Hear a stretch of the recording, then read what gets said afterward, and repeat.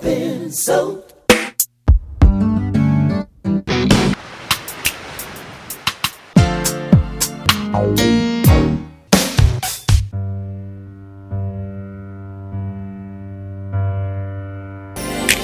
I've learned. Hey now, what's up? Oh, you know how to come over here staring at a brother so hard. Hello, welcome to Prince Track by Track. I'm your host Darren, and today we'll be talking about So Far, So Pleased, from Rave unto the Joy Fantastic. Recorded early 1999 at Paisley Park, and then later in July 1999 at Electric Lady Studios in New York, Prince added some vocals from Gwen Stefani. Released on the 9th of November 1999, on the track you've got Prince, Gwen Stefani, Kirk Johnson, Rhonda Smith, and Marva King.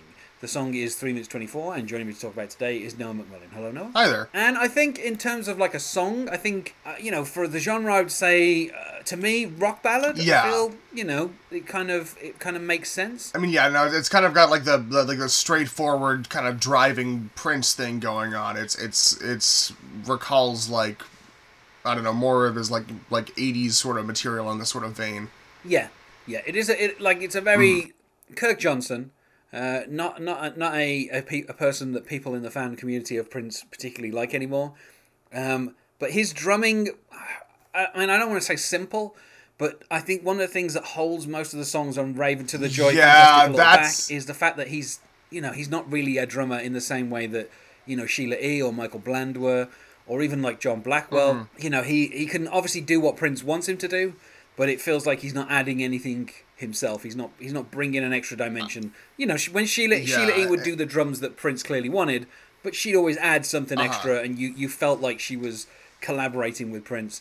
Whereas Kirk Johnson feels very much like a hired hand in terms of the drumming on this album. Human drum machine type. And that's something that obviously it's something that I'll mention a lot on this album. That to me feels like one of the things that takes pretty much everything down by 1 star because the drums and I think Rhonda is, she's really good, and certainly on The Truth, the songs where she was on there, you really felt her input, and, she's one of the kind of the highlights, I would say, of this album as well.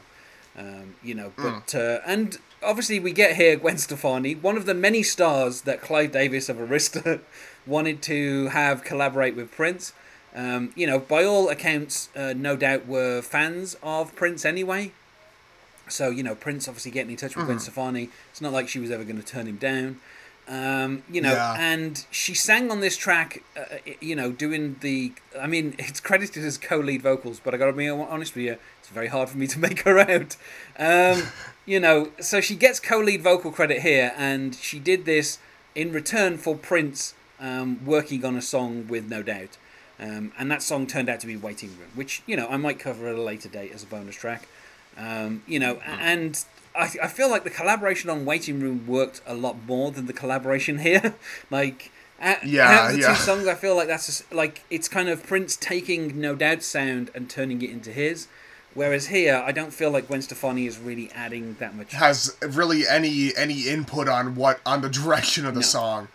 It's like, I feel like Prince can add direction to other people's stuff, but nobody can take it away from him on his own material. No, it's very hard for them to kind of influence him. I feel like the only time that he really was strongly influenced, particularly after the Revolution left, obviously the New Power Generation kind of pushed him to a more R&B direction, mostly because, the band consisted of mainly black members, whereas the Revolution was a mostly white band, so I feel like that kind of helped push him more towards kind of like R&B stuff in terms of the influence that they could possibly have on Prince. And obviously, he started doing his own rapping as well. So I feel like those are the kind of influences that New Power Generation had. But I feel like after you lose the New Power Generation after, like Gold, no one really has that much of an influence over Prince's work. Possibly until Third Eye Girl, where you do kind of get... It feels more collaborative. No, I was about to say... Yeah, Third Eye Girl is a good example of that. Also, I feel like he's been picking up. I mean, in his more recent stuff, he picks up on a lot of like Janelle Monáe sort of influence. Yeah. So there is a kind of, for the last few albums that he does, there is a little bit of it. You can feel people actually being able to kind of influence his work a little bit more. But Gwen Stefani basically has, other than coming in and singing a few lines, she doesn't really seem to have any kind of direction on what's going on with this song. And it also it opens up in my least favourite way that pretty much every track on Rave and To the Joy Fantastic does, which is by stating the title in the first line. Yeah. And that's something that I think like 90% of the tracks on this album do, and it feels like such a kind of, it's like build up to the chorus. Like if you're going to have the title as like the chorus, which it kind of feels like it is here, build up to it. Don't just tell me it in the first line. But I mean, this is a song that is like a good maybe 50% title, I would say. Yeah. There's a lot of repetitions of So Far So Pleased. Yeah, the title's set exactly the same way in the intro as in the chorus. Yeah. But the backing changes, of course. But I mean, it's just up da da da. It's like just that over and over again kind of thing. Yeah. I'm not a huge fan. Yeah, I mean, like it sounds a little bit like there's another Prince song that this always reminds me of, and I can't remember what it is now. I think it's something off Emancipation. There's something off Emancipation that kind of sounds roughly the same as this. It has that kind of the same kind of cadences. But yeah, I mean, like I like the way you touch me. I like the way you tease. No cars, no keys, which I think is an interesting kind of, I had to get us stranded, if you know what I mean. Big scar on my knee. Like there's a lot of kind of, mean, knee, tease, keys. Like there's a lot of kind of basic rhymes. Begging for a kiss is such a dull routine. Still, So Far So Pleased. Like it kind of keeps going back to that, and it doesn't really it doesn't this seems to be like a kind of like a love story, but with stuff like begging for a kiss and getting us stranded, and like it doesn't seem that romantic. I find right on the edge of romance and horror, I would say. Well, also, when he says, "I find another beauty mark with every glass of red wine," it's like, do you not look at her face when you're not drunk? Like when you're sober, do you not notice like a beauty mark on her face? What's going on? Like generally when it comes to beauty marks, they're fairly noticeable. Like so I don't know. Maybe all the wine consumption is like making like liver spots come up or something like that. Maybe. Yeah, there's that thing that turns people's noses red when they become alcoholics. I can't remember what it's called. So maybe there's a touch of that. Prince calls it a beauty mark, yeah. Yeah. He's calling it a beauty mark. Maybe it's not a beauty mark, but I don't know. Like every time I have to go, I go and lose my mind. Like it sounds like someone who's obsessed more than kind of in love. And then I do kind of like that he says I could spend the night and leave at 10:15. It's just like him picking such a precise time the following morning to leave. But I kind of like that. It's like if I stay, I'm going tomorrow at about 10:15. So order me an Uber, or don't use Uber. They're a terrible company. Don't even use Lyft. Just walk or use public transport. But yeah, I don't know. It's weird because like for all the effort that's put into this song, and it does feel like it's a bit of a production. To me the drums don't feel like anything special. The bass is okay. Gwen's voice is not really prominent enough to kind of make a difference.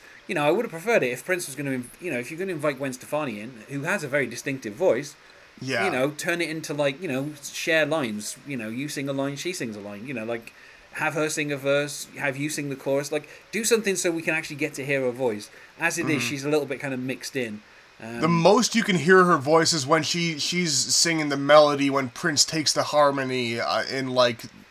It was like I like the way you I like the way you tease, like that part. Yeah. And like that's the most Gwen we get is like that phrase every now and again. So to me it feels like a missed opportunity, A lot of Rave feels like a missed opportunity to me. I feel like it's going to be like 3 weeks of me being down on this album, but like as a Prince fan, put it in context. This was probably the second or third Prince album that I bought, on CD. I don't think this was even available on cassette, to be honest with you. And this was around the time where I'd really gotten into Prince earlier in the decade, and by this point I was anticipating Prince's next release, so it was hyped up pretty much all summer. Prince spent a lot of time hyping up what this album was going to be and making appearances here and there. So when it actually came out and I got to listen to it, like each track kind of left me thinking, okay, so I'm guessing the next track is going to be the killer. Yeah, track, when is it going to get good? Yeah. It has to get good eventually. Yeah, so that's the kind of feeling that I have about pretty much all the songs, on this album. And but I don't feel like this song is telling like a particularly like an interesting story. Like it's talking about a guy who seems to be a bit obsessed about this woman, gets drunk, notices her beauty marks, offers to stay the night, and he's going to leave tomorrow at 10:15. Call him a taxi for that time. But like, other than that, it feels like if you're going to have Gwen Stefani on a song, not like I'm not like the biggest, no doubt, fan in the world. But when you listen to, Don't Speak, which was a huge hit for a reason, or, you listen to Just a Girl, which was probably the first time, that I kind of knew about No Doubt. Mm-hmm. The lyrics are the things that are really interesting. Like, whether or not you're into kind of, new wave reggae or whatever, she kind of, whatever that band was actually, classified as, the lyrics were always quite interesting. What she had to say in Just a Girl is interesting. What she was talking about in Don't Speak. Yeah. Obviously, a lot of people related to. That thing was number one all over the world. So it's like, I don't know why you didn't, at least let Gwen write a verse and, kind of contribute something instead of just having her come in and essentially be a backing singer. Yeah, absolutely. I have a lot of affection for like Gwen Stefani's like solo stuff, like from around this time period, and I still think that those records hold up really well, and I feel like she is capable, and I feel like we could see more of like a back and forth, like two different voices talking about two different things, maybe. Yeah. But as it is, for me, it feels like, it feels harsh to say 2, but I'll say 2.5, probably going to a 3. Yeah, it's just kind of in that middling range. Like, there's still some interesting stuff in here, but if we had, like Michael B doing the drums, if we had John Blackwell doing the drums, that I think would elevate it. And if we'd have given, Gwen a little bit more of a spotlight, maybe that would have made it stand out a bit more. As it is, on an album of like, 15 mostly forgettable songs, it just feels like the transition between two forgettable songs. Like it doesn't feel like it really stands out. Yeah, it doesn't feel like a single, really, to be honest. No. And it was, but apparently it didn't do that great. Or maybe I'm remembering it wrong. Yeah, well, I think they were going to release it as a single, and they but then the other singles didn't do that great, and then they pulled it. Yeah, they were kind of planning it. The funny thing is, the same thing happened with Prince and EMI. They were planning a number of single releases, and then there was an issue with EMI, and the whole company basically collapsed, and so they never kind of released it as a single. And so the same thing kind of happened here, where obviously the songs where they'd had guest vocalists come in, they were planning to release as a set of singles, one after the other. But there was a remix of this that was going to be on what was being called the Hot Experience. And it was going to be a 12-inch. They were obviously looking for some kind of like club action, and in the end it kind of got pulled. And and the thing is as well, on Rave Into the Joy Fantastic, there is a slightly different version of the song that is 1 second longer that has just a slightly different fade out. I don't even know why Prince did that. So yeah, I don't know. Like I say, like 2 feels harsh, so I'll say 3 out of 5. Yeah. I think I'm probably going to go 2 on this one. I mean, it's just the drumming. I'm not a fan of the way that it sounds. I'm not a fan of just the production on the drums. Kind of takes a lot away from the song. I do like the guitar in like the kind of like the middle 8-ish part.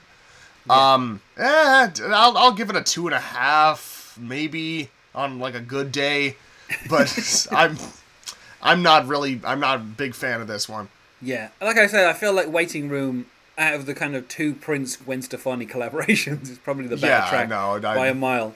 And I think the improvement on that is that it was more of a collaboration between Prince and No Doubt, rather than just being a backing vocalist. I think Gwen actually had some input into that one. Prince did play this song live a few times, from 2011 to 2014. Oddly enough, like more than a decade after the album had come out. And I know on at least a couple of those, because I've seen them on YouTube, he was accompanied by Gwen Stefani. He was obviously, ladies and gentlemen, Gwen Stefani, and out she came, and they sang it together. I can't, I guess live, maybe with a different band, it probably would have been a bit more memorable. And also, obviously, I think seeing Gwen there. The quality I've seen clips on YouTube, and the quality is not fantastic on YouTube, so you can't really kind of hear much of a difference. It's one of those things where someone's recorded it on their phone, and you don't really get any of the sound of what's going on. You just kind of get a lot of high frequencies. So you can see like the outline of another person on stage. Yeah, yeah. So it's not, it's not like it kind of improved it, but I think maybe a live version with a better band would probably kind of bring something different to it. So anyway, I felt like we said about as much as we can about it so far, so please. So let's go to plugs. Is there anything you wish to plug now? Yeah, I have a SoundCloud where I post music sometimes. It's soundcloud.com/Zeta_waves. Zeta like the Greek letter, I guess. I'm also on Twitter at IamTheBestNoah. I occasionally post things there. I don't know. Do what you want, I guess. And you can find us on Facebook at Prince Track by Track, or on Twitter at Prince Podcast. Or you can email us, not sure why you would, at princetrackbytrack@gmail.com. Thanks once more for being my guest here, Noah. All right, thank you for having me. And otherwise...